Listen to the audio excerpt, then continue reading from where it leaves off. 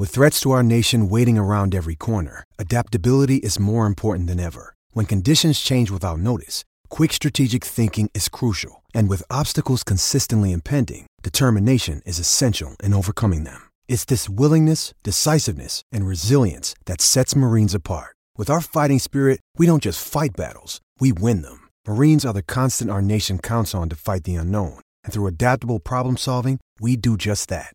Learn more at marines.com. On this week's episode of Circles Off, we're going to talk to a man that went from posting baseball pics on gambling Twitter to joining a large-scale betting operation.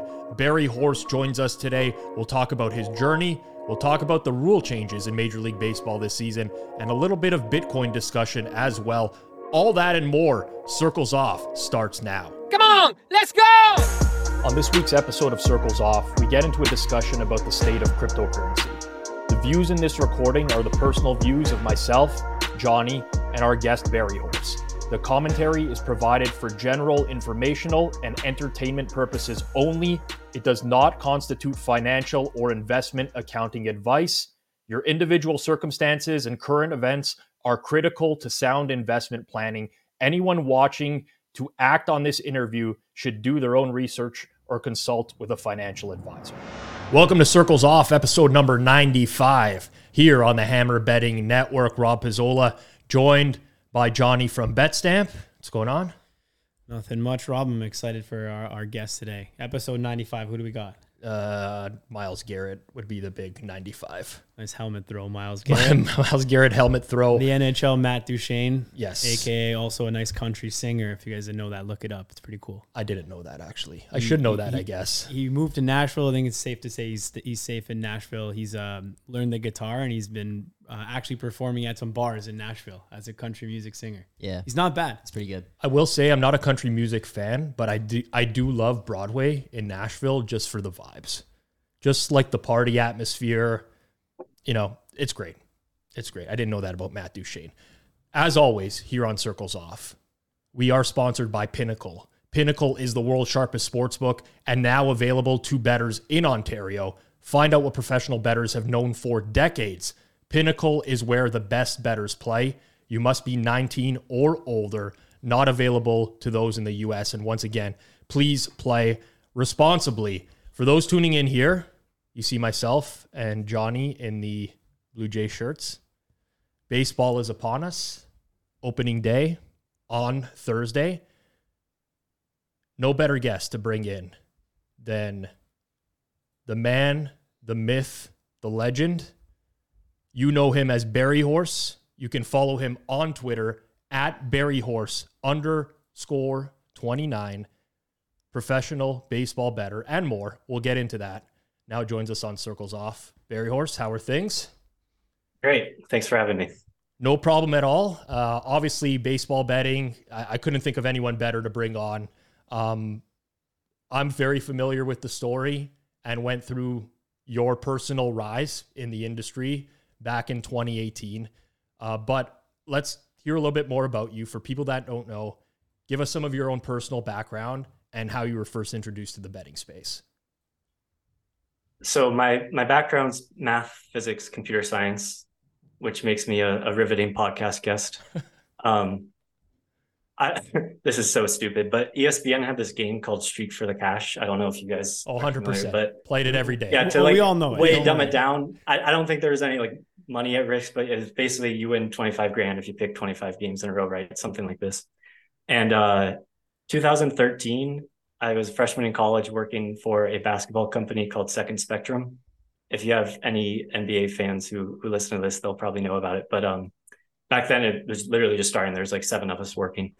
And very inexperienced engineer. My job, you know, I eventually started doing like real stuff. But at the start, it was more or less labeling and charting events. So to then run machine learning algorithms to identify these basketball events. So the company has all the XYZ data of all the players on the court and the ball, and you can make sense of identifying that's a pick and roll, et cetera, et cetera. And then you can say, when Chris Paul's the ball handler in a pick and roll, DeAndre Jordan's setting the screen, they score 1.2 points per possession if you blitz it, or 1.6 if you switch, you know, yada, yada.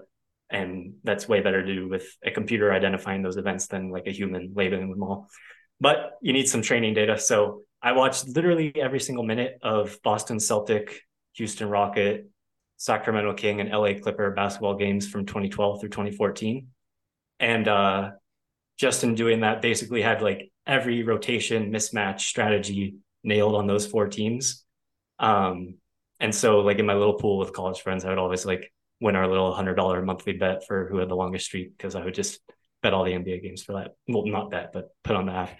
And then, 2014, I started becoming like a lot more aware that like these betting markets existed, and then left the company basically to start building my own models and betting. So Interesting. How did it work out for you at the start? yeah, I mean, this probably makes me very punchable, but it pretty much just worked. Like, I have like zero gamble in me. I'm really not interested in like speculating. I don't say this from like a moral high horse. Like, if people can responsibly have fun, be my guest. But it was purely like an academic endeavor and pretty rigorously tested when I started. I had like very little money, 19-year-old college kid. But the first thing, well, maybe not, maybe like 6 months after like starting, learned out about Bitcoin as a way to send money to and from sports books. Of the next 72 hours after hearing that word, I probably slept for like 3 and had every dollar to my name in Bitcoin after those 3 days. And then there was my version of the kimchi premium was, there was a site called Local Bitcoins, which for those who don't know is more or less like Craigslist for Bitcoin, which sadly died this year. And but back in 2015, there were people willing to pay like pretty outrageous premiums to buy and sell Bitcoin in cash with anonymity. So like I would buy Bitcoin for $300 on Coinbase, drive up to Beverly Hills, presumably to some drug dealer or something who wanted to buy Bitcoin for $350 or $400, and rinse and repeat over and over, taking the $100 premium, and then had a bankroll from that. And then the sports did well for 4 years and got on Twitter. So let's get into that, because you basically blew up on gambling Twitter in 2018, baseball season 2018. That's where a lot of people will have first heard your name. I think you did the Deep Dive podcast that year as well with Andy and Drew, got a little bit more exposure. But I want to dig into that a little bit. And you built a large following very quickly, basically from zero to everybody who was betting baseball, whether they were tailing you or they were a doubter of you or whatever, was following your account. What led you to post your baseball numbers online in the first place? So I was getting down basically just recycling. I didn't even know this word existed, but essentially bearding through my friends in college offshores. And then, the whatever 4 places in the world that actually take a bet, and basically grew to the point where like I had naively thought like the ceiling was basically add up those 4 numbers, and that's like what you can bet on a game, without understanding anything about what I've learned basically the last 4 or 5 years about how the industry actually works. And so like this is not like virtue signaling, like I'm this altruistic angel. Like truly, it was just, I can't make more on this. Somebody else might as well. Here you go. Like there's no, I'm going to eventually sell picks or do like a business of it. Like I had no intention other than like share, here's a community, let's have fun. Like truly. Fair enough. Interesting. What was that overall experience like for you? Because I mean, you go from a guy who's just like, Frank, I mean, obviously you have your own personal life and your friends, but you go from that to this massive following where, I mean, there were honestly days that I can recall where people would just, Berryhorse hasn't tweeted yet today. Like people messaging you like, are you okay? Is everything good? And this and that, like having people glued to every single tweet. What was that like for you? I mean, in the moment, like very much like a fun dopamine hit. Upon further reflection, it was probably not the healthiest thing in the world for me to experience. Like that in tandem with the prior 4 years of, not to sound like I haven't learned any lesson from this, but basically adding 4 digits to my bankroll and then like overnight going from like 0 to 10,000 followers, led to an very inflated sense of self and ego, upon further review. I probably had like some semblance of awareness in the time of this, but and of course, like it wasn't like I was out doing like cocaine with strippers every night. Like it was like the Berryhorse Twitter account was very much like the most exaggerated, like biggest douchebag version of myself on Twitter. But that led to me thinking I was much smarter than I am, basically. Um, so pros and cons. I think like a lot of it was largely positive. I met some like amazingly beautiful people. Even like to this day, like some of the most rewarding things I get are messages of people like thanking the explanation of how to do Bitcoin cold storage, et cetera. Or, those baseball games that year are still like very enjoyable for me to like connect with people in that way. So like it overall like completely changed my life, but there's good and bad. How many people do you think had like tweet notifications on for you back then? Did they exist at that time? I think they did. Yeah. Yeah, they did. It's like, I mean, likely all of them. I mean, I truly didn't post anything but games for like the first 3 or 4 months. So like, I don't know why anybody would follow me other than the games. So yeah, it was basically just like people following you, putting on the notification, and then just being on their phone, being like, Berryhorse just tweeted a baseball pick, bet. That was literally like, it got to a point where everyone, even if they didn't like you or, were there were people that were skeptical. I'll put myself in that boat at the same time. We still had to know what Berryhorse was playing because there was going to be some market influence based off that. Because this is like, we talk about Adam Chernoff nowadays, right? When he was running Simple Handicap and 8,000 people in a Telegram group who are going to all go bet his pick. This was basically what was happening at the same time 5 years ago. So there was that, but there was a lot of doubters, including me. And the big thing for me was you would routinely actually post what your edge was on the game, right? Whether that was like I can't remember if it was the Kelly stake or the implied probability you gave the team of to win, but there was some notion of this is the edge that's on the game as well. It's not just a pick, or this is the amount of units that you should bet on it. And I was a successful baseball bettor at that time, and I'm not anymore. And what you were doing is very different in the sense that I never dreamed of having edges the size of the ones that you were posting. And I think that's what caused a lot of skepticism at the time. It's like, there's no way there's a 10% edge on this baseball side at this point in the day. And I think that's was shared in a lot of the sharper community, which, by the way, that doesn't necessarily mean that it's right. Sharp bettors, for whatever reason in this space, are just preconditioned to think that everyone else is going to fail and that they're the best. Can't explain it.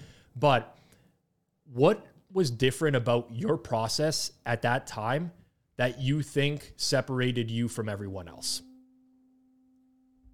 Well, let's first address that a big edge could exist in a liquid market. It's probably worth going over because like maybe we can just start with this one example. And if we just disagree, it's not worth exploring more. But did you two watch TCU Georgia national championship game in football? Of course. I was actually out for a steak dinner with my wife. Okay. I was planning to watch the second half. Well, Johnny, I watched it, obviously. Yeah.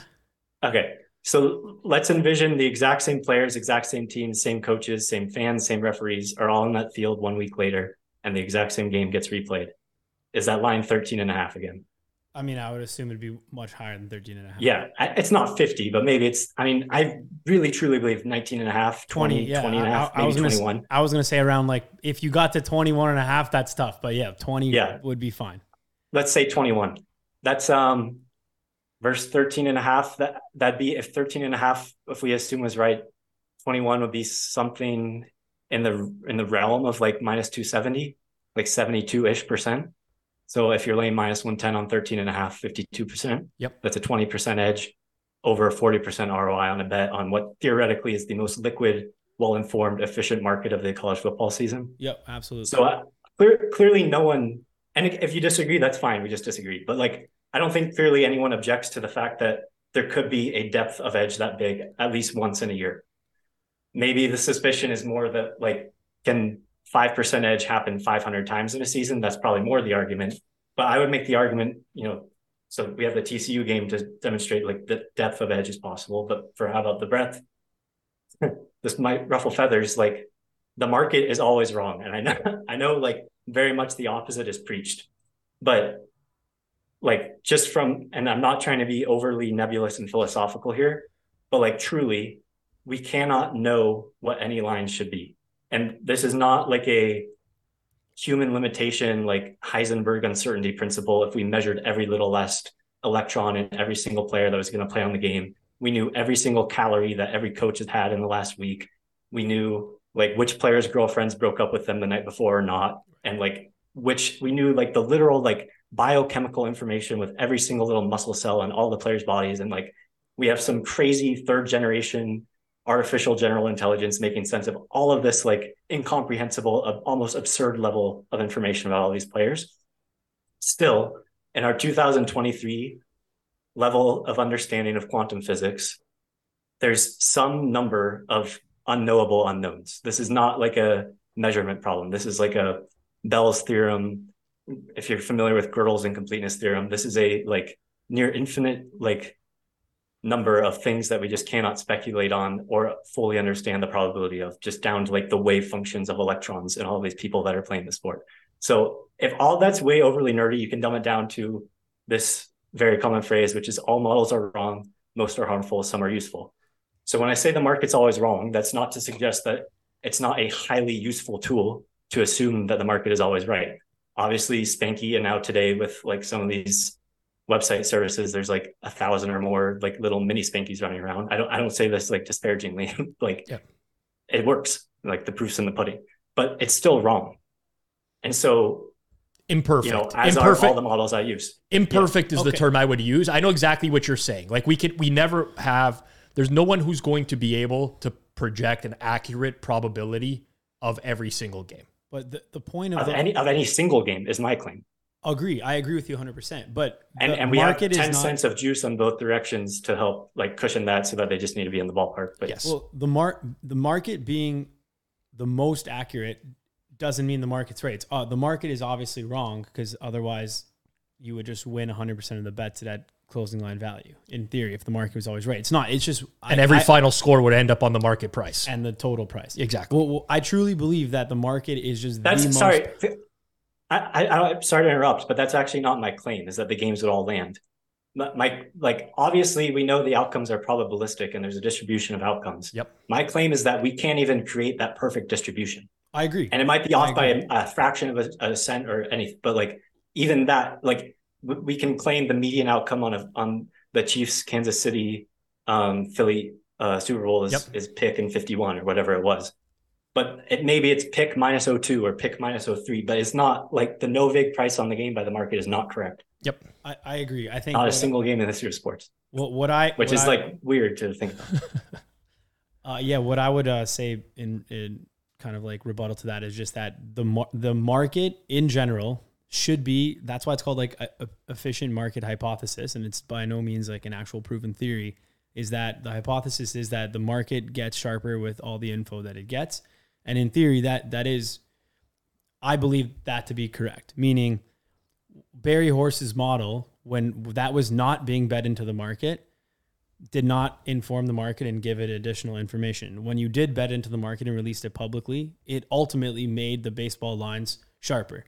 So it's like, I think what happened with Berryhorse, by the way, in the 2018 season, was actually this. So a lot of people were like, oh, who is this kid? By the way, I'm younger than you, so I'm not calling you a kid by any means. But at the time, I think a lot of the sentiment, as I was pretty deep on Twitter at that time, was this kid comes up, he's a smart computer guy, genius, and he thinks he's just going to have like 10% edges in baseball, which doesn't exist. There's no way he has 10% edges. And I do think that you did have an edge on the market, but it was probably not 10%, but still it was directionally enough to be able to bet those out. If you had bet Kelly Staken at 10%, you probably would have ended up maybe going busto a little bit faster or something like that. But realistically, 1,000,000%. Yeah, realistically, like if you had an edge, it just wasn't 10%.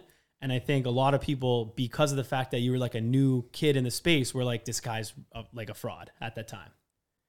Does that make sense? So yeah, I mean, I can pull up the sheet too. I think this implication that every game was 10% is like fully incorrect. I maybe had 50 games that I thought were that big. And I mean, I don't know. If you had an automaton, like let's pretend, and I'm not saying I had this or currently have this, but pretend there's some like unthinkable level of consciousness call it God, call it a third generation AGI, whatever you want to call it, that could know everything and could perfectly do everything, would not 50 out of the 2,500 MLB games in a season be off by 10%? Yeah, probably more. I strongly suspect it would. Yes. Yeah. And so, you know, we're all striving to have high precision and recall of those 10% games. And, you know.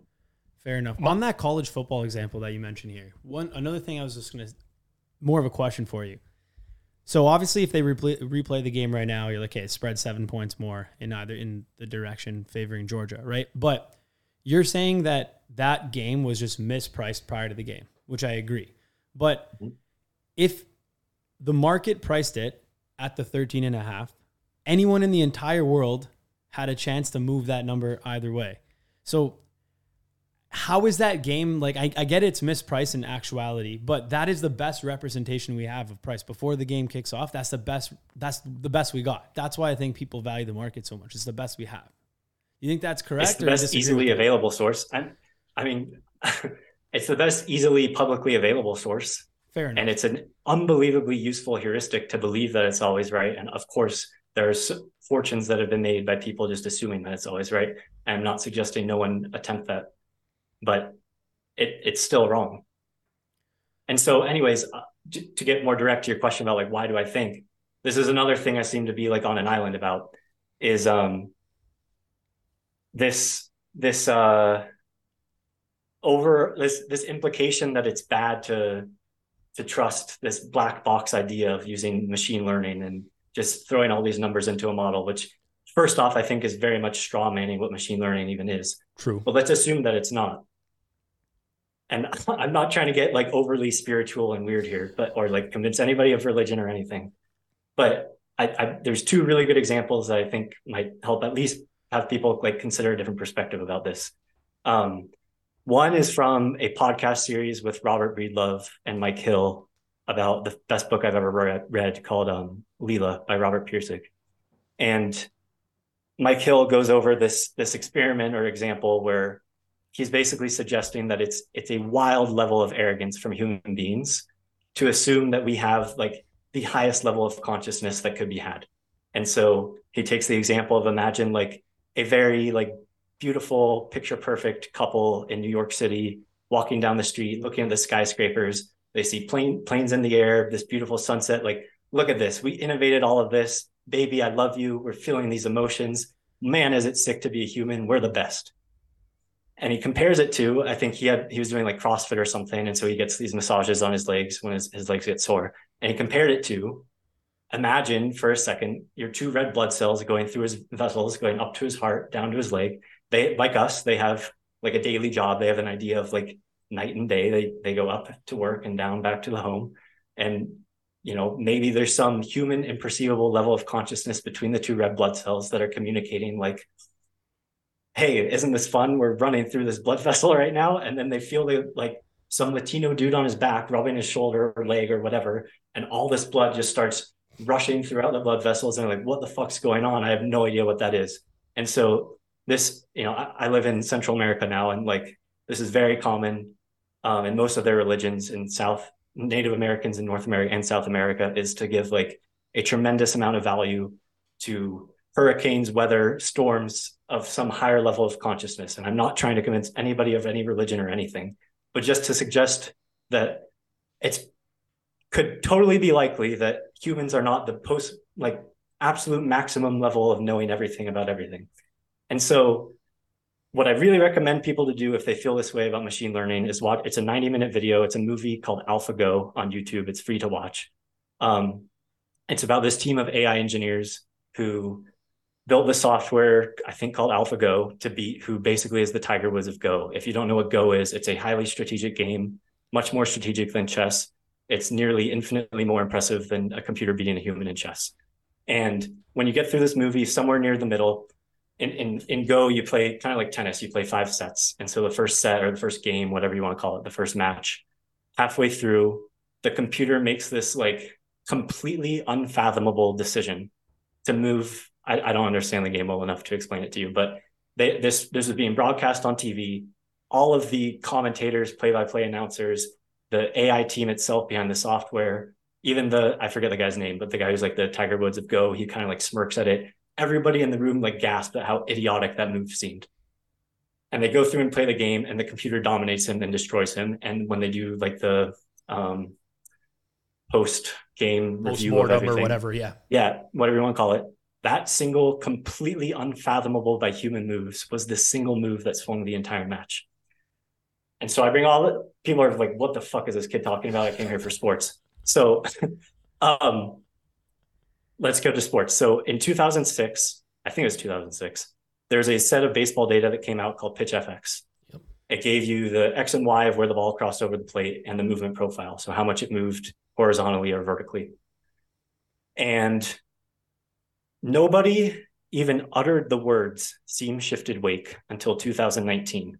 And so from 2006 until 2019, all of our understandings of pitch movement, we dumbed down into being one of two things, gravity and something called the Magnus effect, which describes how an object rotates through a fluid. And so using just the XY of the ball and where the ball was released from, we could infer what the spin rates on all these pitches were. Because we didn't even fathom that there could be some other effect we're not even thinking about. Basically, the Magnus effect is like if you imagine like a perfect, like Garrett Cole four-seam fastball rotating like this through the air. Guy has a baseball on the screen for anyone listening. Yeah. He's rotating. If you imagine like the seams like perfectly rotating end over end on like a zero neutral axis of rotation, it wouldn't quite offset gravity, but it would come very close to offsetting gravity. And this is why hitters describe observing something like rise in a fastball. It's not actually happening. Gravity is still stronger, but this wake behind the ball offsets that. Same thing with like a 12-6 curveball would be the absolute opposite. It top spins basically towards the plate. And anyways, what we now understand is we were completely missing a third force on the ball called seam shifted wake, which like pitch development labs and everybody around baseball has been all about the last 3 years or so. And we didn't even know this was like remotely existent until 2020 when we had Hawkeye cameras starting to track. So like the TrackMan for like Baseball Savant and all this was not enough to tell us any of this, even in 2016 when that came out. There's still a 3-year gap. And anyways, I'm saying all of this. People are like, okay, cool. Like I'm happy about these 3 examples. I'm just here to make money. It seems very likely to me, and it's hard to like rigorously prove this is exactly. And of course, like there's several dozen other things like this. And of course, if I thought this was like the end all be all unique source of my edge, I would not be talking on it with people, 1,000 people listening on a podcast or whatever. But it seems very likely to me that one of the things my system was possibly picking up on without giving it the name of seam shifted wake was this impact of basically being able to move the ball differently than with just Magnus effect and gravity. And so basically it's a multi-decade old question in sabermetrics about how much impact does a pitcher have on quality of contact? Can pitchers induce weak contact, or should we just all throw it out to randomness? So on one extreme, you have FIP, field and independent pitching, which just assumes any ball in play is just random, has nothing to do with the pitcher. Like home runs, walks, and strikeouts are the only thing we care about. You have something called Sierra, is a little more in the middle, skill interactive ERA. Basically, it makes the assumption that if you get a bunch of strikeouts, that means you're missing bats. That means you're probably likelier to miss the bat partially or hit it on the weak part. But that's obviously a poor assumption. Like there's endless examples. Hunter Green on the Cincinnati Reds is a great example. Like he gets a ton of strikeouts, but I do not think it's at all random that his contact quality is very poor. And so anyways, I'll end my ramble soon, but basically understanding this, in my opinion, has been a huge, and you've seen it in the market the last 3 years since we've started to understand it better, is that seam shifted wake very likely has a huge impact on quality of contact suppression from pitchers, and that it's not random. And, you know, pitchers like Kyle Hendricks can allow a ton of balls in play and predictively still be good at pitching. Sorry for the rant. No. This is actually really interesting because the question I asked was, what was different about your process at that time that separated you from everyone else? And I think this is extremely good insight. So the market... I could dumb it down to 2 words and say machine learning, but that was more fun. Fair enough. No, and that's really good because it actually shows the scale at what you were thinking at that time. And I bet baseball successfully for years. And quite frankly, it was nowhere near the level of sophistication at what you're describing right now because it didn't need to be at the time.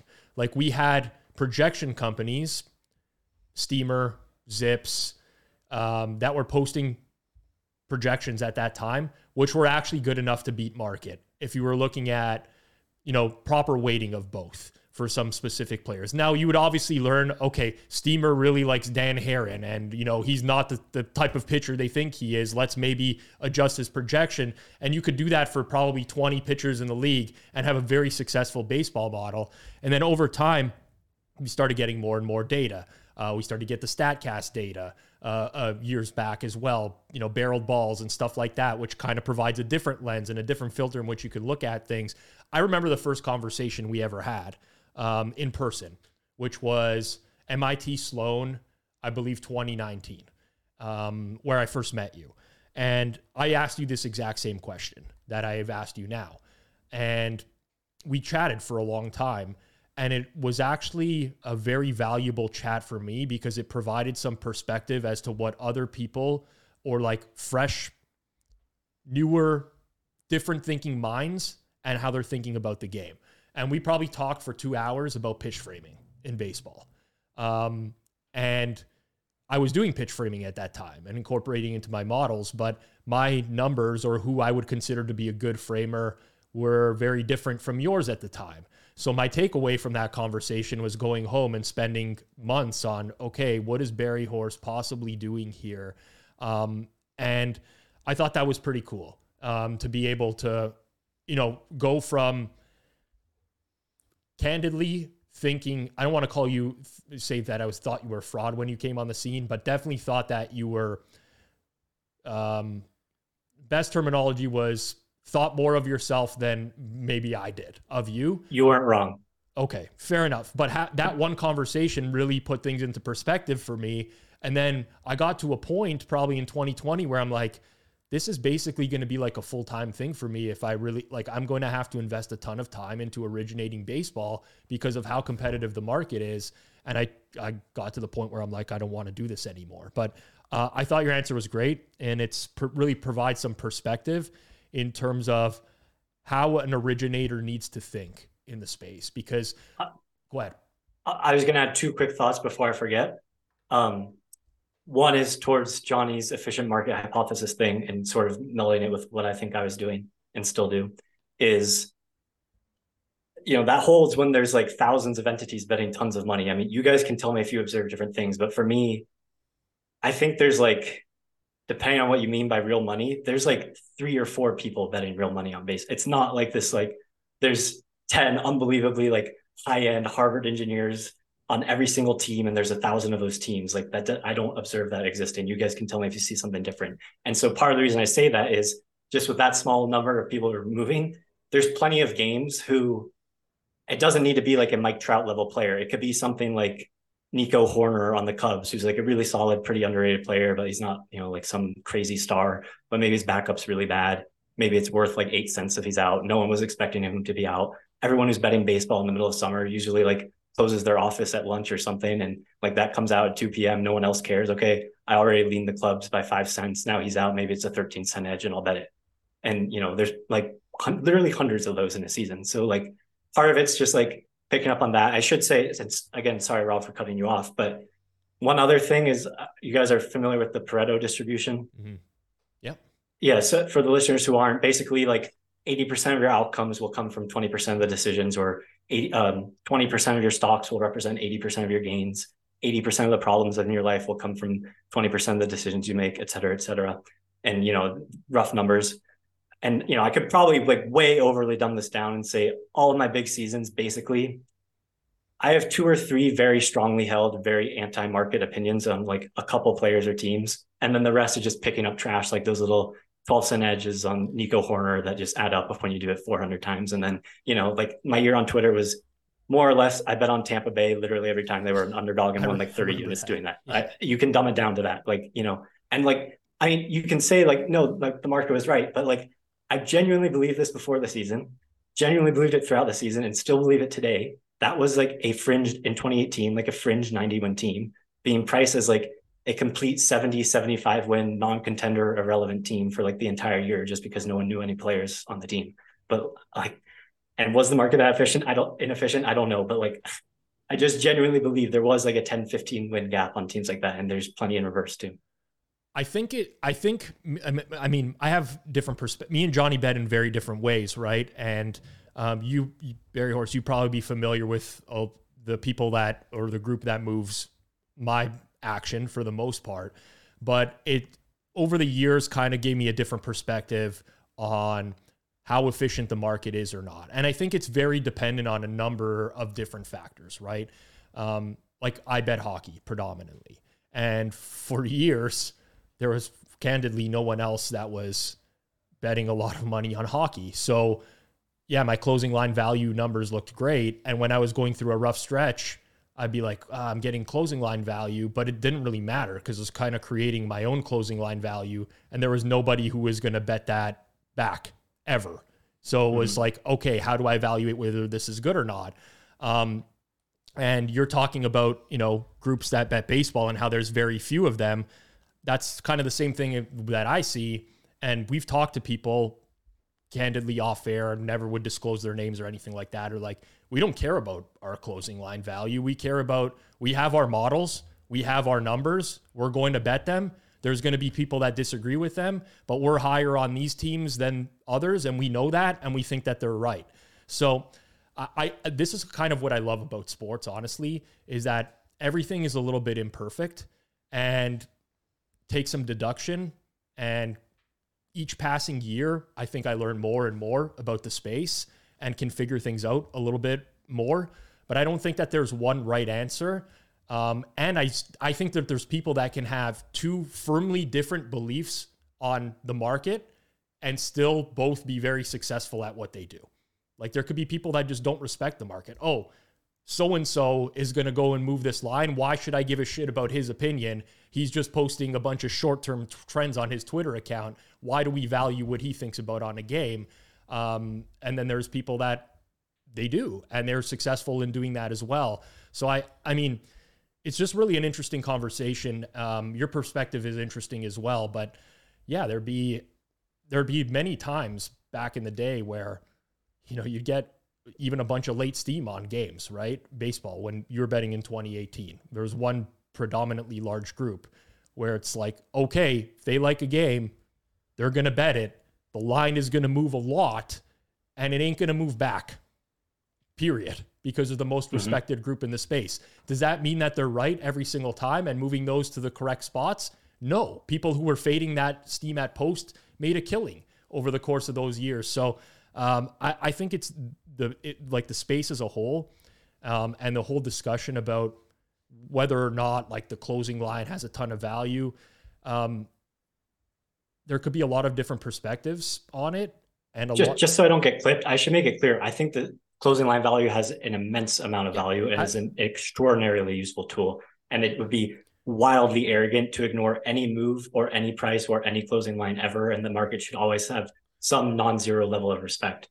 But, if Dylan Gabriel is out against Oklahoma, 100% he's out. And, you can lay Texas 7 and under 65 on the day of the game. And then Oklahoma goes out and throws him out there and the game moves. And then Oklahoma goes and pretends like he's going to play for an hour and everybody on Twitter is speculating and moves back. You should bet more if you know he's out. For sure. And I think we all agree on that here. With the closing line value argument, the one thing that I think maybe you're overlooking a little here is like, I've said it before, it always does become the most efficient tool over time. In a short period of time, it could be inefficient, right? But what you said here is like betting a massive group, not going to name any names, whatever, but massive group betting the baseball market, moving everything, probably doesn't have a big edge, or maybe only has an edge up to a certain level on the openers. Move everything way too far. You're like, people fading that at post made a lot of money. Exactly what I'm saying, though, is that group was over betting at negative edges. Yep. Eventually had to stop playing positions out that much because they kept losing. And other people who were playing back on those positions made more money and was like, we got to play back further because we're going to make money. And eventually it converges at a level. It's not the accurate predictor of the game, but over an infinite amount of sample size, it's always going to add up as long as the sports books are adjusting based on the positions, which they do. I'm going to disagree with, and we can move on after this, but just one thing I haven't seen discussed on any of these podcasts is theoretically envision this like end boss of betting who like has the nuts on every single game, has infinite liquidity, bets whatever he wants. He reverses every game to get an amazing price first. theoretical, and this is not a theoretical, I've observed this, is like very often it's not rare for a group to then go basically hide their CLV by basically, if listeners are probably familiar with the idea of reversing a game. Yeah. To like say like Houston minus 120 against the Angels, you're definitely going to love Houston minus 111. So you'll max bet Angels, bring it down, bet it. You'll move back to minus 120.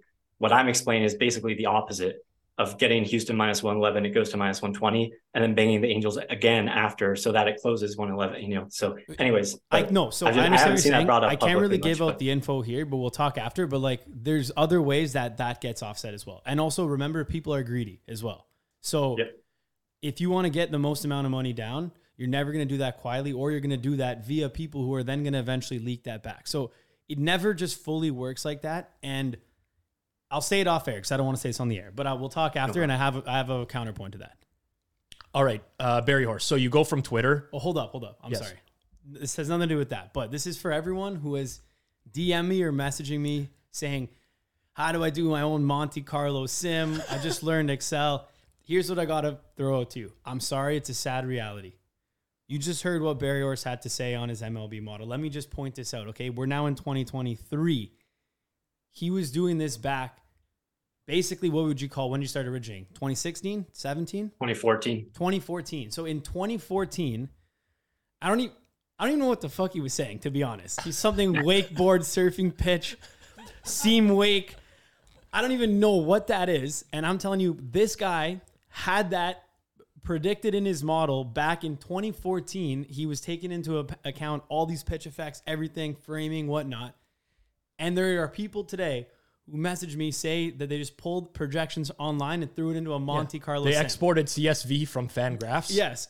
So all this to say, if that's what Berryhorse had in 2015, imagine what he has now. Imagine what all the top bettors. And then as he mentioned, Berryhorse is one person betting baseball. There might not be 1 million, but there might be 10. There might be 12 seriously betting MLB.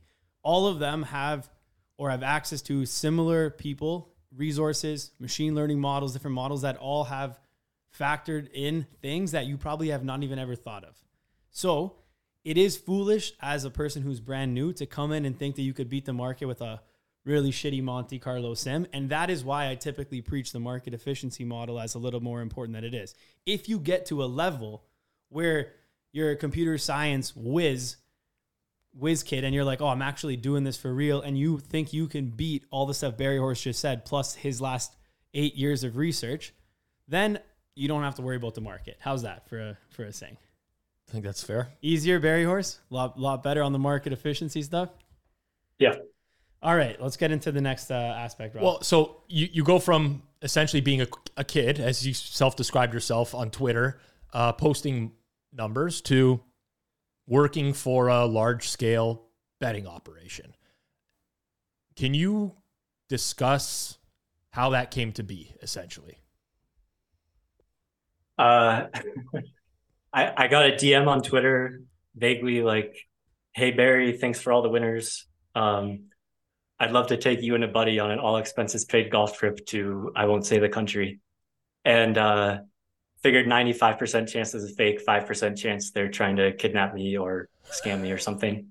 But enticed that question. We went further and somehow convinced my friend to come with me, and we ended up going down.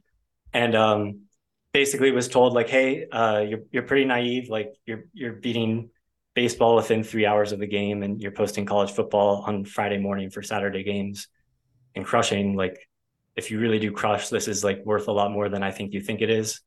And it sounded like hocus pocus and like kind of like too good to be true for me. So I spent like really like probably like 3 or 4 months basically saying no a bunch because it sounded fake. And then had enough evidence after football to see that it was like real and worth pursuing. And that's what I've been doing for 4 years. All right. I think people are very interested in how a large scale betting operation works. We do get these questions that come in on our Q&As that we do. Obviously, I'm not going to ask you to disclose anything that's going to, reveal too much, but let's start with potentially what a typical day would look like for you right now. I'm up at like 5 usually, then gym, meditation, and then watch the screen. I have my numbers already and send in orders if there's stuff to bet before lineups, send up if there's after lineups, then do a figure the next week. But I'm really not like, this is not like to cover legal space. I'm truly like not involved in any of the betting. It doesn't interest me. I don't say this from like a moral high horse, but like, it's just not, I'm into math and sports, and that's what I stay into. Anyone who's followed you back from 2018 would know that that's the case. I don't think you've been pretty open that you're not really super interested in actually like the betting portion and more the modeling. And I think Rob has too, pretty much. I mean, I don't do most of my own betting. Now with legalized gaming in Ontario and all the different sports books, for sure, I'm an idiot not to, with the amount of access that I have. But for the most part, I think I'm kind of in the same boat as Barry, where I would just, it's basically send out an order, right? I like the Red Sox up to -135, and a bunch of people bet it on my behalf and they give me a fill. And I'm essentially, I think that's what's happening with you. Mm-hmm. Fair enough. I should say, like, this market really is like a lot smaller than I thought it was, and is probably shrinking at the top. I don't want to be too doomer, and I'm not trying to inspire false hope either, but I truly believe it's actually probably never been easier to make 5 or 6 and maybe even 7 figures in a year betting. But like, from my observation of how deep this market is, I see this implication for people that you can just like click a button and bet $1 million on an NFL spread on Sunday. And like, I need to meet someone who can do that simply. Like, I mean, I don't know if you two do, but like, there's a lot that goes into like making that happen. And like, people have this idea that you just, all right, you have an edge in a real market, and now you just go live on a yacht. That's like possible. It's really possible. a much smaller market than I think most people think. It's hard to get down like a crazy amount. Fair enough. Yeah, I mean, this is not my area of expertise. I know what my limits are within betting. I'm never going to be betting $1 million in a game. Probably not betting $100,000 a game either. Just, you know, being honest with the audience. But I agree with you. I mean, sometimes it's like we want to bet so-and-so game, and we'll go up to X amount, and we can't fill that order, period. There's just not enough books that have that liquidity to fill it. That's just the nature of the game. Well, it's different when you actually factor in pricing, right? Because you can always fill a bet. It's just a matter of the price you're going to get. I was just going to say that, and it actually might be worth for listeners like to quickly go over an example of like just how severe that can be in a year. So, you know, Spanky, I assume if you're listening to this podcast, you have an idea of who Spanky is. If you don't, he's a highly successful sports bettor, has a multi-decade career, which by the day becomes more impressive to me to have that type of longevity. But he has a podcast called Be Better Bettors. Maybe 2 months ago or something, he has like basically a 45-minute monologue, more or less bitching about how shitty this is.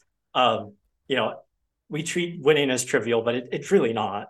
Betting is like the tandem and the trade-offs between the two can make either of them hard. If you want to bet more, it's still going to be harder to win. Collecting is nearly impossible. It involves like basically spending your life networking to go meet some like shady guy in New Jersey who runs BetIsland784.net and how you should like tell these half truths to him about why you should book my games, and then like convince him like you're going to come from this IP address. It's just like all this whole game. It's very small, like, and you know, it might be worth just going through a quick example of just how much that price interferes with when you try to bet more. So if you take like a random example, like say you're going to win 80 units on 1,000 bets in a year, but you want to bet significantly more than you can just if you bet at Pinnacle, Chris, Bet Online, and Circa. One way you might be able to do that is essentially like double bet, or like allow people more or less to scalp you, take a worse price. In the same way you guys preach like price sensitivity and shopping for the best line. Any of your listeners who have done that when the whole market's -110 and you find a rogue -07 have no doubt observed like the benefit of doing that. Yep. Well, the reverse is like equally as damaging as it is powerful in the first place. So if the whole market is -110 and you end up effectively laying -113 or -114 to fill like an imaginary non-existent bad number to get down, that's going to, on, let's say it's -114, 4 cents on 1,000 games is going to be 20 units. So your 80 becomes 60 pretty quick. Now that's easily worth it if you're able to bet 1.5 times more or more than that, because 60 times 1.5 is 90. Now you might also like start looking for people to cross with or fill your orders, and you're going to end up more or less experiencing this selection bias of the games where everybody in the world agrees with you are going to return at a higher ROI than the games when everyone in the world who has influence disagrees with you. So like I said, if you think you have 8% ROI on 1,000 games, what that really means is you have two subsets of games, one of which is negative 2% ROI and one of which is plus 18% ROI, and or infinite number of subcategories. And you end up being like increasingly exposed to the bad games if you start allowing that to happen. And that's worth it to a degree, because if you still win, and I use -2 as an example, but maybe you still win a little on the disagreement games, and it's worth it to get a little more down, but it's going to disproportionately affect what you expect to return. So this is really hard to theorize. Just like 4 cents on 1,000 games, we know is 20 units, but depending on the degree you do it, you might end up at the trade-off where you might want to sacrifice something like 20 games on 1,000 units again. Yeah. So now you're at 40 on 1,000, but that's worth it if you're betting 3 or 4x the amount. And now you're stuck with all these accounts that you can't risk burning. You've farmed all these like amazing partners who, sorry, is my audio messed up? Nope, you're good. Okay. So now you're stuck with basically having to only bet games where it's not going to get crazy CLB. So you find out Aiden O'Connell's out for Purdue against Florida Atlantic. You can bet FAU plus 21, but it's going to close 17 and they're going to nearly win the game. That's going to look horrible in any account. No one's going to take that anyways. And so you can't even really bet the games that are going to be moving fast. Plus you're stuck with like, there's not a ton of maneuverability. It's not like you just click a button. So if you have 20, 25, 100 different movers where you have to text out the game to a bunch of people, it's not like I find out Mike Trout is out 30 minutes before it's public. I can click a button and be in. And so you're basically forfeiting something like 100 or so injury games that would return 15, 20%. I don't know. Let's round down and say 15. Now that 40 on 1,000 becomes 25. Yeah. And now let's say you're waiting until the very last, you're going to be the last person in the world to bet. You're getting everyone's sloppy seconds. You're not betting games that you would have otherwise, because maybe you would have laid -110 and it was -108 in the morning, but then someone bet it before you and now it's -113 and it's donezo. You're missing like something like 100 games. Again, these are games where you match with people that you're not even touching that would have maybe returned 15%, let's say. And you end up at something like 10 units on 1,000 games. And that's still worth it if you're betting 10x more than you would have to get your 80 on 1,000, because 10 times 10 is 100 and that's more than 80. But what you've done is created an extremely fragile system where with each of those 4 sacrifices, you're widening like the distribution of what could happen. And so while technically on paper, if you have a near infinite bankroll, it's technically plus EV, and your expectation in doing all of these decisions is technically more valuable. You're exposing yourself to a situation where conceivably you could have a year where you deserve to win 80 units by betting like a normal person, and then deserve to win 40 units and feel like over 2 years, you deserve to be up 120 times, not a small number. You can still bet like real stuff on these games. And instead you're down or barely up or flat or whatever over 2 years. It's a very fragile like situation to make all those trade-offs. So I'm not really seeing the room to bet like crazy amounts on any of these sports and actually win and then sustain it for a decade.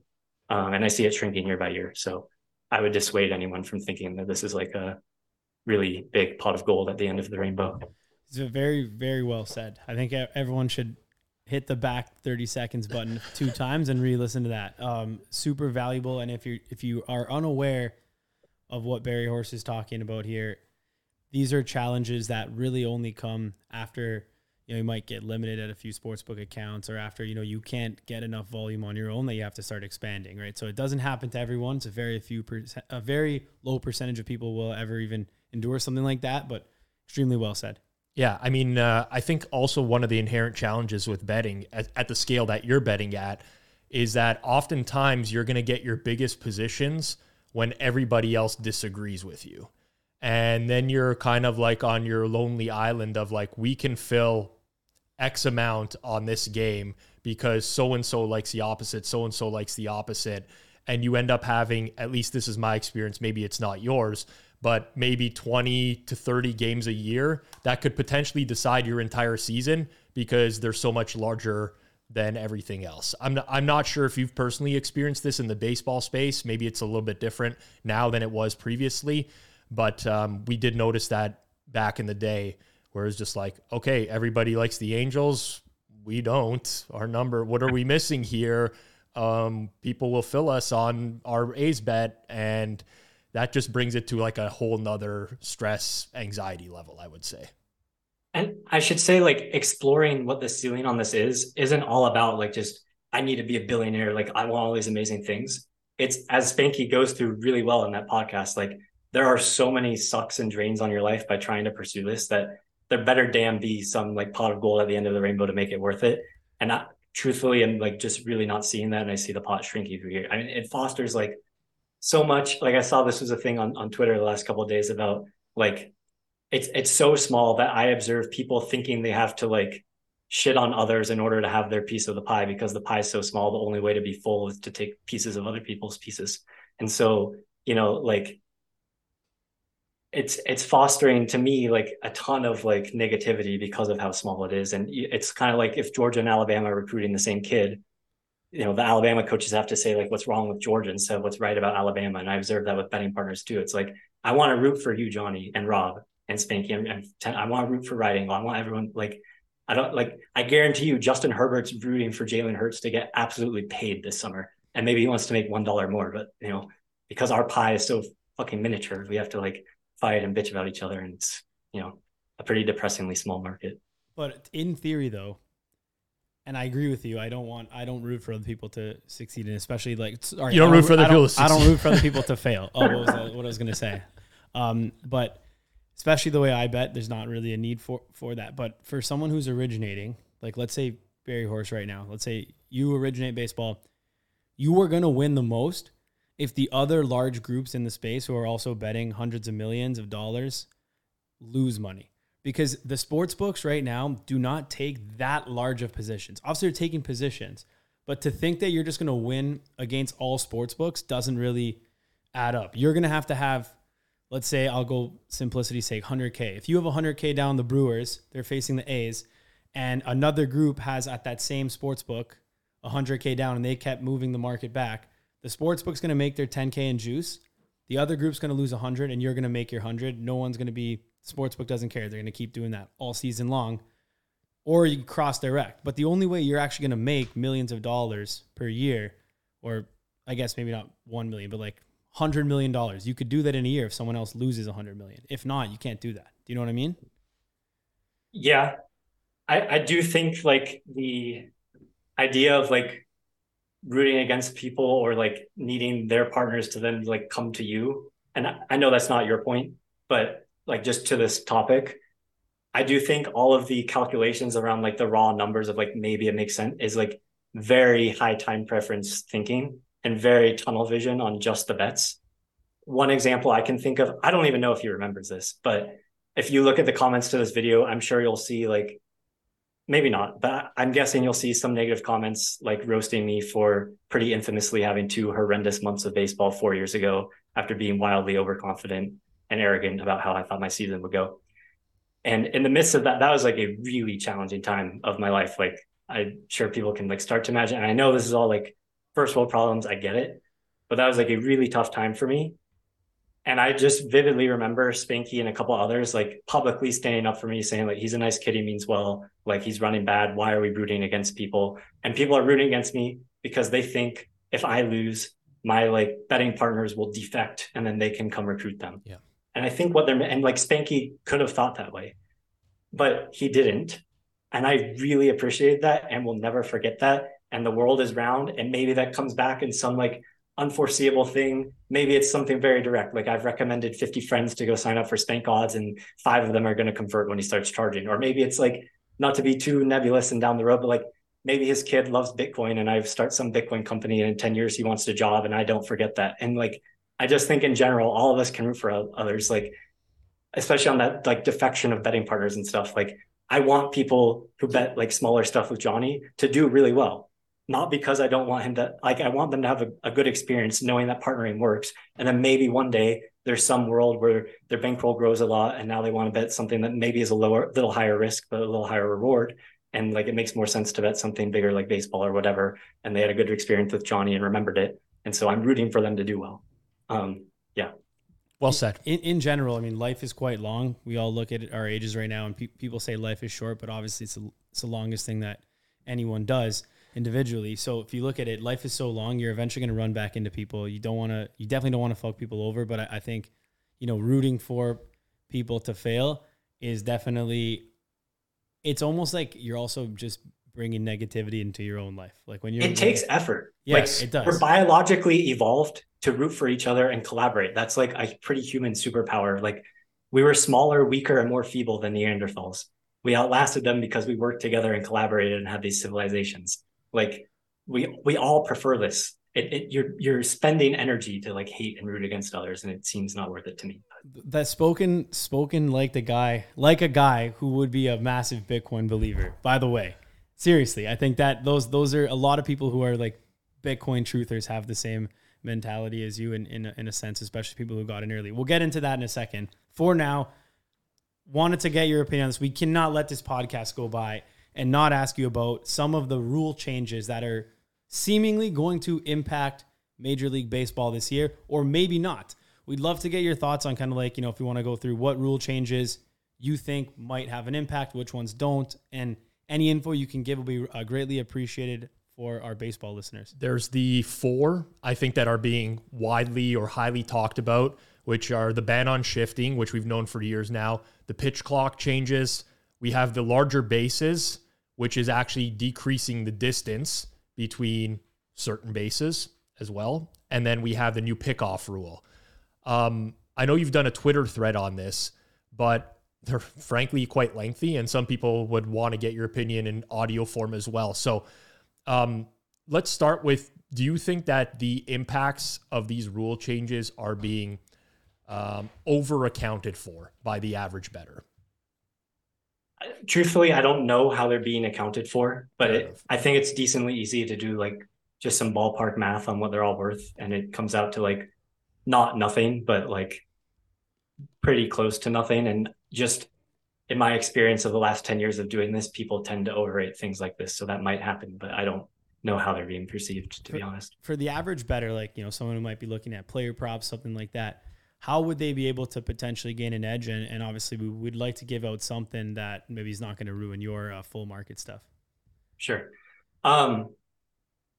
Maybe we can start with the shift. I suspect this might be, something on the order of an extra hit per team per month or something like this. So if you look up my name on Twitter with shift, I'll walk through all the math. I don't have all the numbers memorized, but more or less the reason for this, and in terms of like run scoring, basically nothing. I think most people, because it's so like visual and it's so like easy and obvious and jarring when there's just like a literal third person on a different half of the diamond that you're not used to seeing. It's like, oh, that was all because of the shift. And it's missing what has been like a much more powerful version of the shift, which has been outfielders, mostly aligning more deep, but also shaded in different directions, depending on the hitter.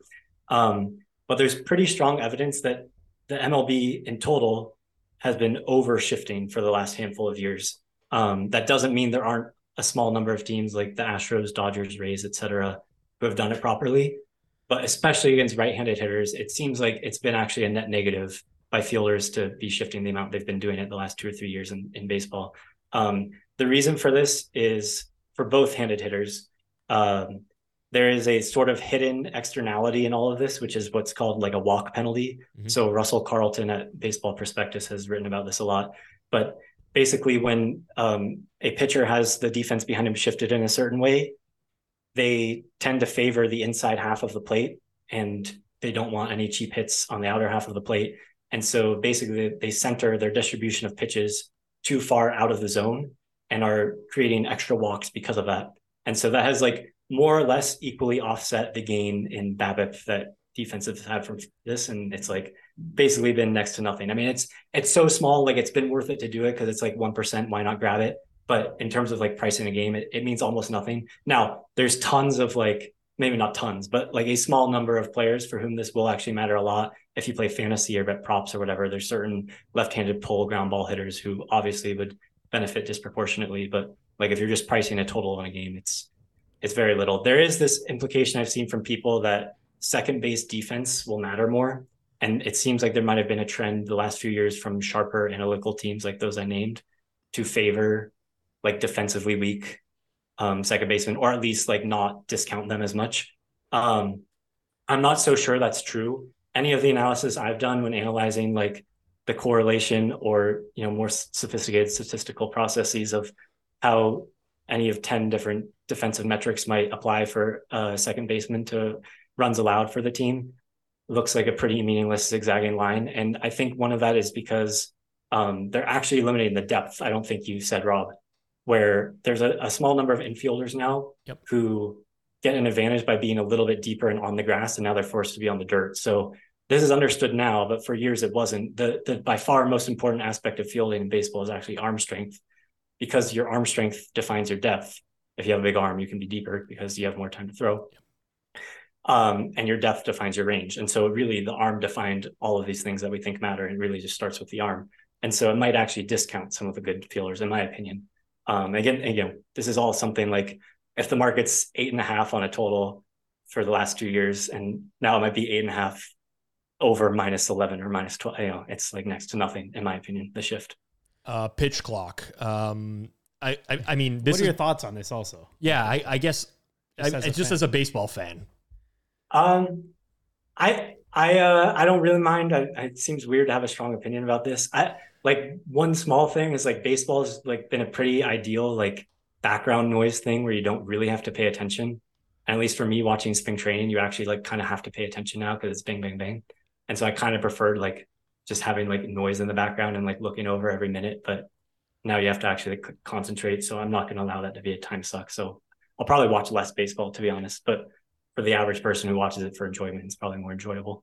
I guess though, if you're quantifying it the way that you are, and you think that there's such a marginal impact on run production in the games, like it doesn't really make sense to have a strong opinion one way or another. If people are to believe what you're saying, I got only so many fucks to give in this life. Yeah, like it's like people are getting so hung up on this and like, they should be allowed to play defense however they want, and the larger bases are going to make it easier to steal bases is like a disgrace to the game. And it's like, I never understood the people who get so emotional about this stuff, especially since it's going to have such a small impact on the game. Like imagine investing that much of your life just being angry at a professional sports league rule change. Says the guy who rants more about coaching punting decisions in football than anyone I've ever seen every Sunday. Yes. Fair enough. What if they like increase the What's the biggest one of those that could be? Like maybe there's a couple that are 5. Those are like usually 1 or 3%, right? There's some that will exceed like 5%, but you're right. Really? Yeah, it is a very valid. I'm just busting your balls. I need to do like an introspective here because Rob just gets mad if it's against his bet. It is what it is. No, that's awesome.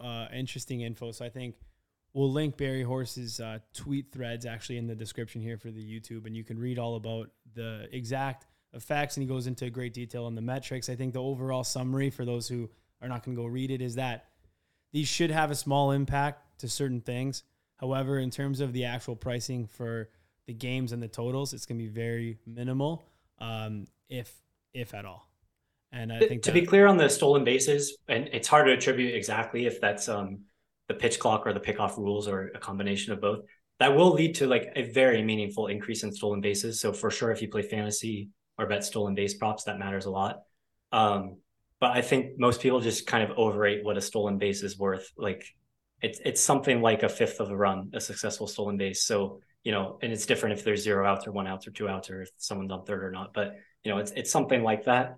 And so like, this might be something like, on the order of, if last few years, a total would have been 8.5 flat, maybe it's like 8.5 over -15. Yeah. But that's not nothing, but it's not like it's now like 9 juice over or anything. Like it's got it. And for those stolen bases betting, aren't that important. For those betting, if you do see stolen bases like rack up throughout the first month of the season, don't just go betting all the overs thinking like, oh, overs are going to be way up, because the market may have also adjusted by that time as well. And as Berryhorse mentioned, the totals might just be 8.5 -15 over now. One more topic for you, Mr. Horse. You are one of the first people. Sir Horse. You're one of the first people who, I followed and was introduced to Bitcoin via. I know you're a big Bitcoin truther, if you can call it that. We got to hear essentially your take, because anytime this man rants about Bitcoin, it's always worth the read. It's always worth the read. It's always worth the listen. I know you did like a live thing once years ago we just went on. It was great. So we got to hear, give us some takes for the listeners here. I just want to add, I think what makes this especially interesting for me, I basically acquired Bitcoin as a form of getting payment for gambling winnings, and I thought it was a huge scam back in the day. I no longer believe that, but I've heard you in the past also describe yourself as a, quote, very risk-averse person. And you're a very huge proponent of Bitcoin. So kind of explain how this came to be and how you solidified or got to your current stance on, I guess, being a huge optimist of Bitcoin moving forwards. So I find it very easy for anybody who has extreme opinions on either direction to be like very dismissive of anybody else who's not in their camp. And I think it makes sense. Like, I mean, anybody who's listening to this podcast, unless you have listeners who are over 110 years old, has only ever lived in like a very debt-based economy and doesn't really know anything else. And nothing else has ever even worked. And so maybe they don't like it, but they might feel like nihilist about it. Like, how can I fix this or change it or make the world better with a better money? A helpful metaphor might be if you envision like, maybe like humans are this weird species of fish that just swim around the very bottom floor of the ocean. And we're just like floating through life in our own piss and shit. Half the time we get eaten by a shark. The 5% of us who ever even find out that the air exists is usually because there's a hook in our mouth and then we suffocate and get our head chopped off. And most of us just go through life without even knowing that exists up there. And maybe one day some fish came along with this highly sophisticated, ironclad, foolproof oxygen tank that we could strap onto ourselves and fly up above the surface and live with humans and evolve. And I know I sound like a borderline religious cult crazy person when I describe it this way, but this is sort of how I like think about it and why I think there's such like a giant gap in education. So I don't know if you guys want me to do like more than a 1 minute explainer or we do. a we 10 minute, whatever. We got as much time as you have. And honestly, I'm going to enjoy this a lot more than, okay. And stop, I probably, as I said, I learned my lesson. Don't be arrogant. I just did like a whole hour talking about myself, but so stop me if I'm like rambling. The question is your podcast. Yes, though. exactly. Berryhorse We are podcast. asking you about you because people are interested in that. So you don't have to apologize. Anybody who hates Bitcoin, skip to wherever Zach puts in the description right now. I'm going to disagree just because I don't want to preach to the choir. And if there's somebody who somehow is still listening and is like remotely at all open-minded to at least hear this, first off, please do. And second off, if you think everything I'm about to say is idiotic or I explain it poorly or I've lost my mind, please don't discount Bitcoin. I might not be the educator for you and somebody else on the internet might. So like, thank you. The way I'm currently thinking about it is sort of like 4-ish different like pillars or theses. The first is like how I first got into it, like through sports betting, which is, I guess, the censorship resistance. So like Alice can send Bob $5 whenever she wants, no matter the time. No one can say no. If she has money, she can send it to anyone in the world, whenever, however much she has. And so for me, just like, I basically, back at the time, $300, I could do the ballpark math. I got something close to $1 trillion just by adding up like porn, drugs, guns, gambling, fireworks, like all gray area businesses where it'd be useful to be able to send money without people being able to meddle with it. Donations to WikiLeaks, whatever. What I really missed in all of that analysis is not just that you can send and receive money without permission. Very importantly, you can hold money without permission. And that third thing I completely missed. And in many ways, Bitcoin is the only property that has ever existed. Any other physical property is only yours insofar as you can defend it, usually with the threat of violence. So, Johnny, if you have a bar of gold and you and me are in the room, you might say that's your bar of gold. And then I pull a gun out of my pocket and point at your head and say it's mine. Whose bar of gold is it? So it would be your bar of gold. I think so. But you could try to fight. Okay. Let's see what happens. Before we go on, what if I pointed a gun at you and said, "Give me all your coin"? It's in my head. the game theory doesn't exist. You such just that die should pull with the trigger. coin though. It's not that much Yeah. better. I could die with the gold bar. I guess you could take it. Yes, though. No, but you're right. it He checks out. Ignore It it. creates the game theory where it is worth killing you for your gold because I will get it if I kill you. You will not get anything other than if you're this Machiavellian sadist who gets off on killing people by killing me. You will not get anything. Right. He checks out. I rescind my argument. Go back. You're up. Yeah. And so like the implications of this are like really preposterous. Actually, like I don't think people have like fully considered what the implication of like having fully guaranteed property rights represents for people.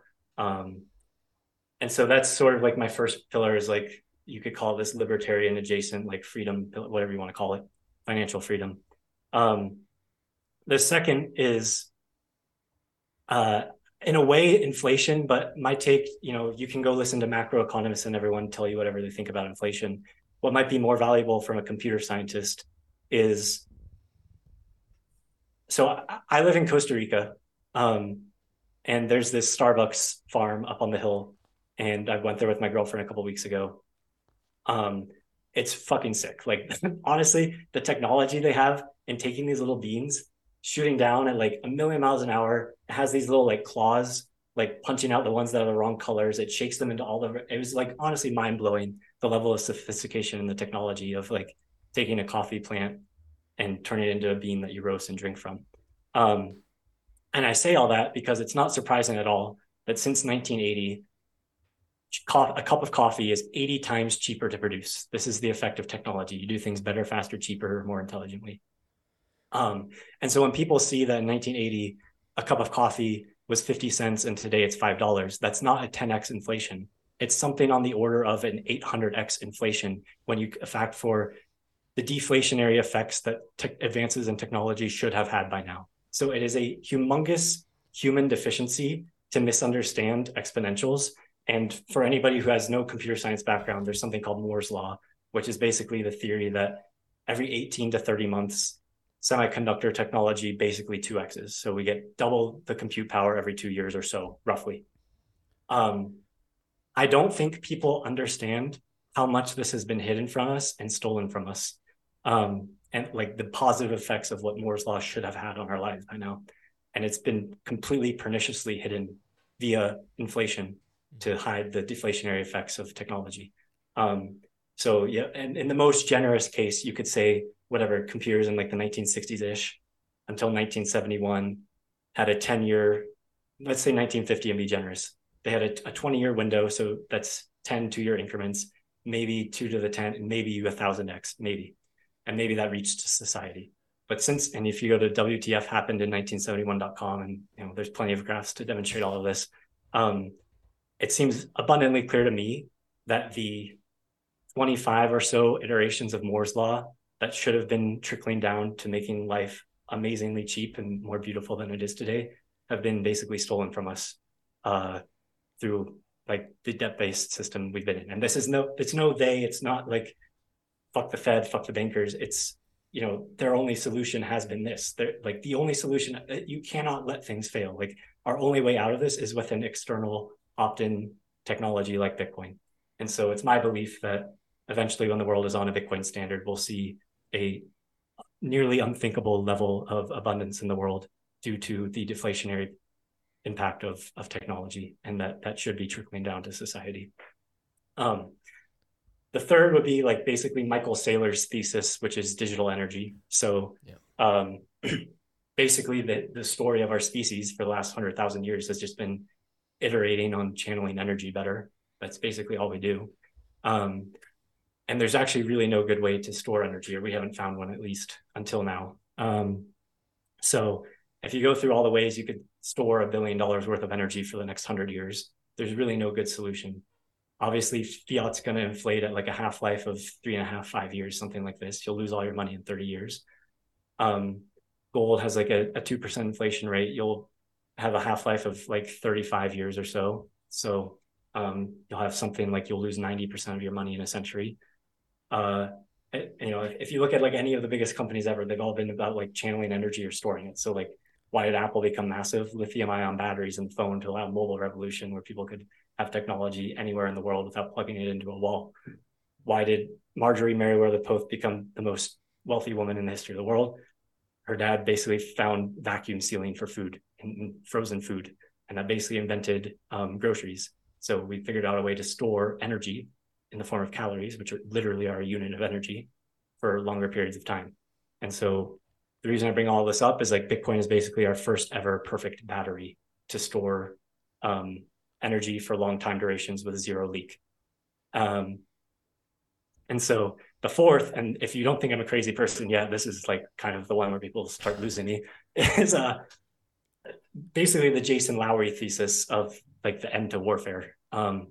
So, and this actually isn't even about how you need fiat to have war and you need war to have fiat.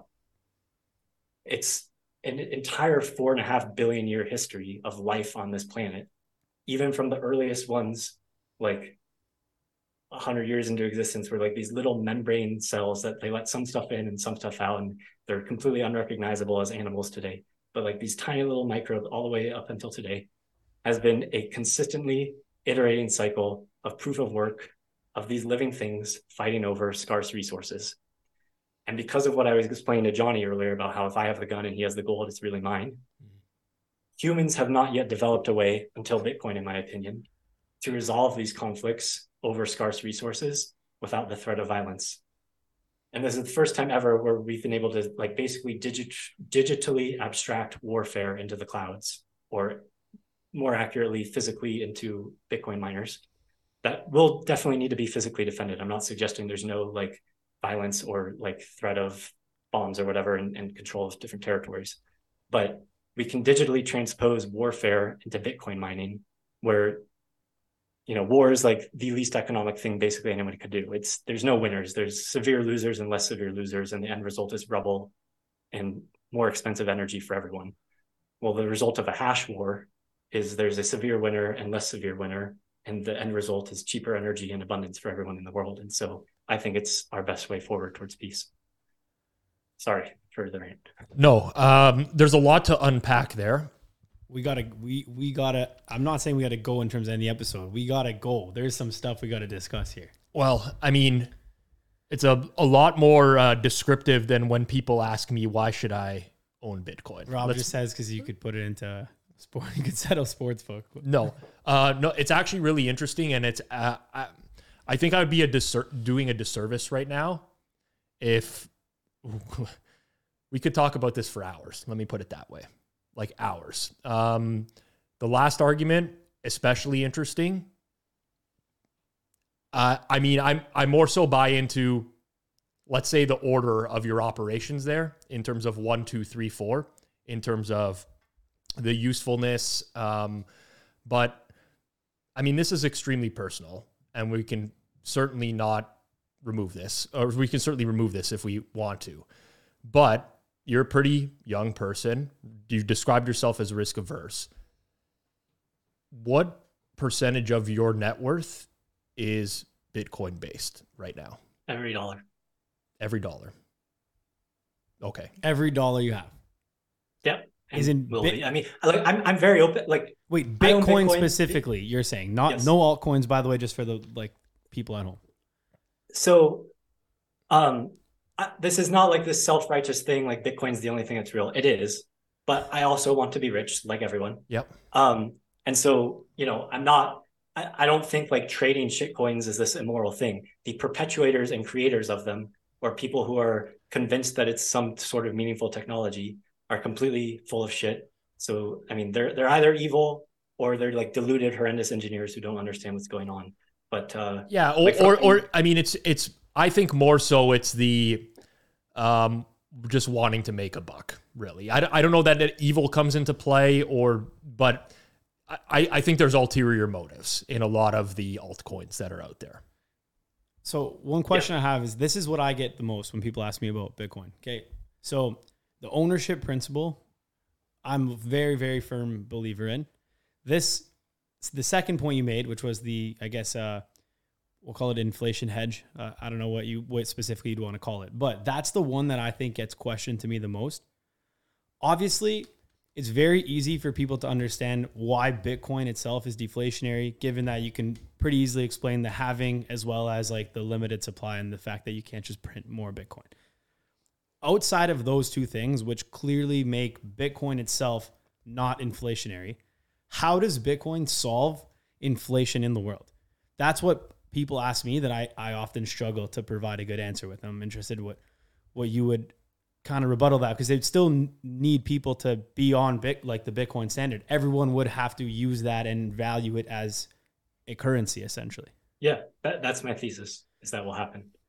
But why will it kill inflation? Because there will be no money printer button to press. So in theory, how would that go about happening? So right now we have it. You see like a bank collapse, for example, over the past few weeks. Yeah.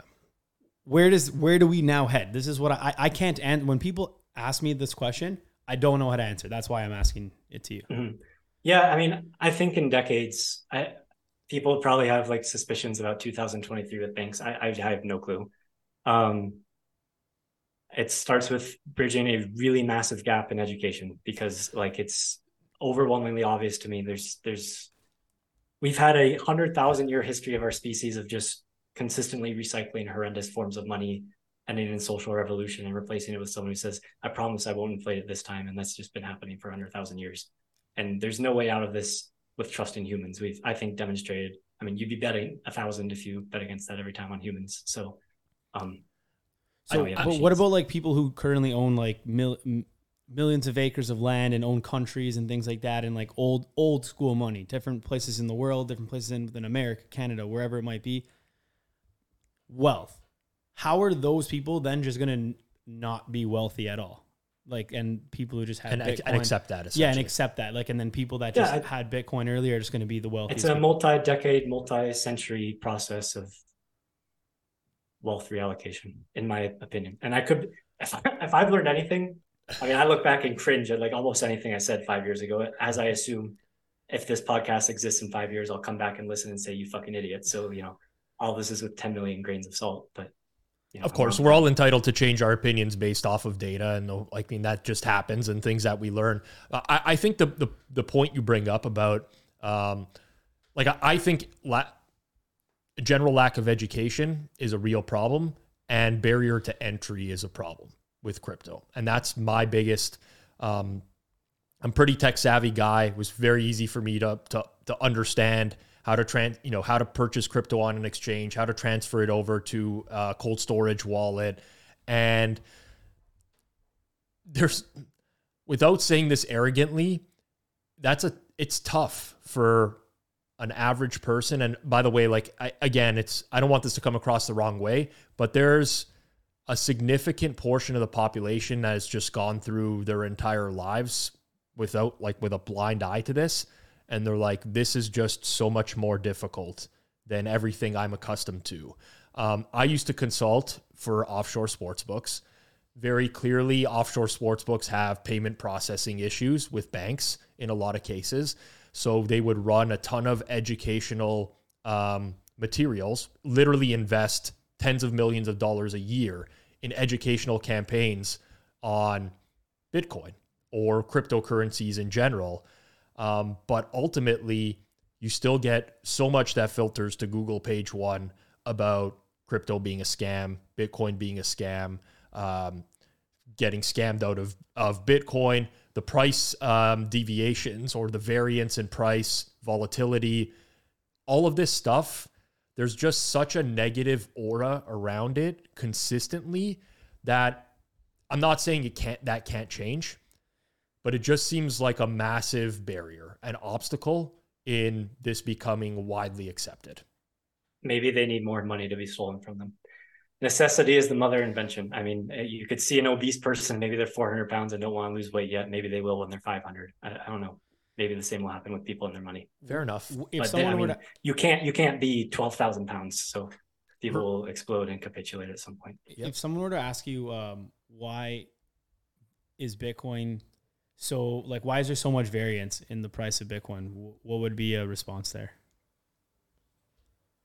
People speculate, and there's two sides to the fraction. There's the numerator and denominator. So people attribute a lot of the variance to the numerator and ignore the noise in the denominator. And people think in very short time frames.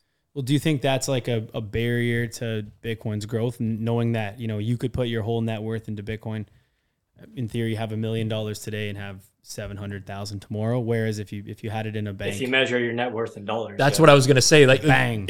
But in theory, you like, let's be realistic. I love to joke around and say that as well. Yes, it's going to be just one Bitcoin, but if you need to buy food today, then like you have to convert to dollars. As of now, as of right now, of course, but like as of today, you it's going to be tough. You can't pay your rent in Bitcoin. And when you say, yes, you can convert, can you pay your rent in a fixed Bitcoin amount? Like, hey, my rent's 0.02 Bitcoin a month. Like, is that something that you can do? I don't think that is widely available. Maybe one of every 100,000. So the question is, do I think volatility in price is a barrier? Do you think the volatility, do you think it's reasonable to keep 100% of your net worth in Bitcoin right now, given the volatility of it? Yes. Why? What else am I going to own? Well, in theory, based on your theory, there's nothing else you can possibly own. Yeah. So fair enough. I mean, have you ever considered putting, like, I don't know, keeping 80 in Bitcoin, 20% in fiat currency or other assets? When Bitcoin's like monetized, I mean, I'm sure you guys have done the ballpark. I mean, if there's 1%, some of those 4 pillars I said are right. This is like a 100, 200 trillion type market, not 300 billion or whatever it is today. So, you know, maybe when it's over $1 million and it's properly monetized, but not until. All right. I'm not going to lie. You've made some compelling arguments here that might increase my Bitcoin net worth again in the coming months. But yeah, I mean, what's crazy here is, like, we're not talking about, this is what all the arguments make sense to me. They definitely all make sense. But also when you look at someone like Berryhorse right now, he's all in. That's worth something. Like, he's not saying these arguments and then saying, yeah, I own a little bit of Bitcoin. And by the way, for those of you who have followed this guy since 2018 or earlier, we're not talking about like $1 million net worth here, FYI. So it is definitely something where it's interesting, to say the least. It is. It's very, very interesting, Mr. Sir Horse. All right, Sir Horse. We'll let you go on this note. We ask the same question to every guest as our final question. A lot of them actually just say, buy Bitcoin. I would have bought Bitcoin, but we're not, I mean, that you can't actually say that because you have 100% of your net worth in Bitcoin. He did buy Bitcoin 5 years ago. He did. So if you could go back 5 years and talk to a previous version of yourself, what advice would you give to your former self? Can I give 2? Yes, of course. One is, humility is not thinking less of yourself. It's thinking of yourself less. So when I previously described like the arrogance that started to breed within me from like this crazy Twitter run, plus, you know, the financial success away from Twitter. Like I said, I was probably vaguely aware, if I'm fully honest with myself, of like some of that happening, and basically intentionally chose to continue to be that way. I think because growing up around sports, seeing like, you know, like Kobe Bryant and Michael Jordan, like competition porn, I'm the best, all these athletes talking about how good they are. There's this like natural hubris you have to have, back to like our CLV conversation, where like, yeah, there's all these algorithms, all these models, people paying tons of money. I am significantly better than the perfectly weighted average of all those systems, I'm going to bet. Like, that takes like a certain level of arrogance to even get started. And so to me, I think I had probably deceived myself into thinking that like the only way to maintain success is by like continuing to think that I'm amazing. And the exact opposite could not be more true. I look back so much at like the way I talked and things I might have said.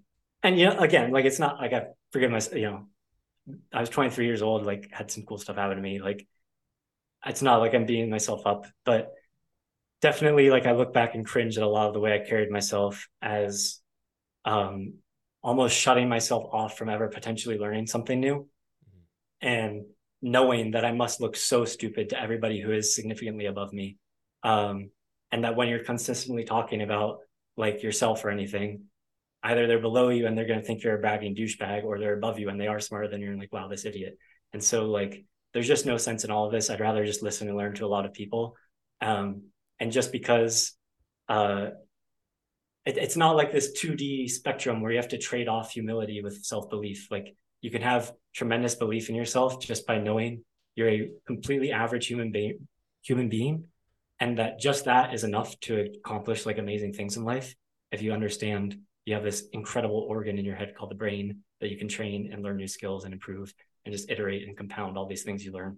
And you don't need to be like number 1 or 10 or 100 or 1,000 out of 8 billion. Like you can be number 4 billion and achieve amazing things.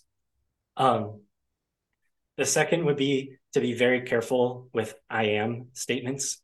So there's an amazing book, if any of your listeners like reading, called The Master and His Emissary by Ian McGilchrist. If you don't like reading, he has like a 30-minute podcast or like a YouTube video with Jordan Peterson, and then a full like 90-minute podcast also. Basically, the book explains how this trend of like left hemisphere of the brain and right hemisphere of the brain has been around like as long as neural networks have existed. So like even like a billion years ago, there was like these weird sea anemones that had these neural networks in their mouth, and it was the exact same thing. Left side was like what we today perceive as like math, science, things, analysis, and right side being like creativity, thoughtfulness, people, relationships. Biologically and evolutionarily, what those things actually are from is sort of like the left side is sort of like be the predator, like go get the food, be detail oriented, seek something. And the right side is sort of like error correction, anomaly detection, survive, do not be the prey. And so to lean into either side is probably incorrect. And so like even like you learn about this in elementary school, even like what type of brain are you? And like it's almost like encouraged to like lean into like being an extremist, or like I'm a left brain maximalist. And I certainly was a left brain maximalist.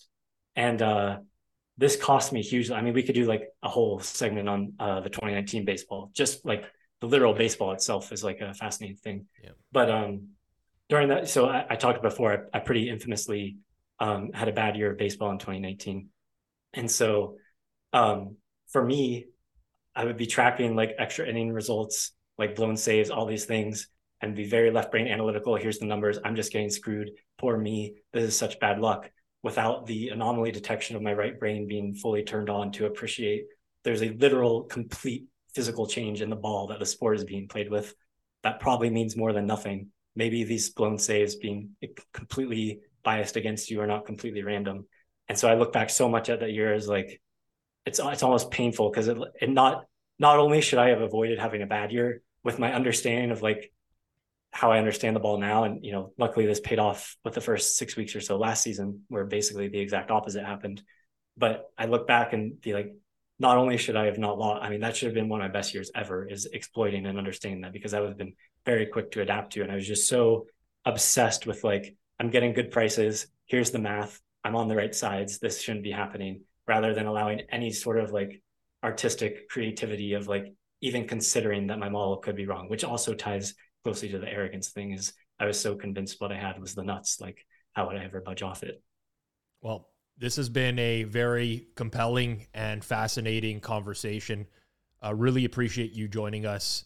For those who want to follow Berryhorse, first name Barry, last name Horse, on Twitter, it's at Berryhorse_29. Appreciate all of your time.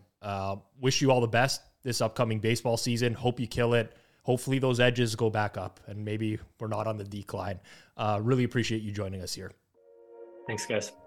This has been Circles Off, episode number 95. Make sure you're subscribed to the channel. Hit the subscribe button if you do enjoy the content. Like it on YouTube. If you're listening in audio form, rate and review 5 stars. We'll catch everyone next week. Peace.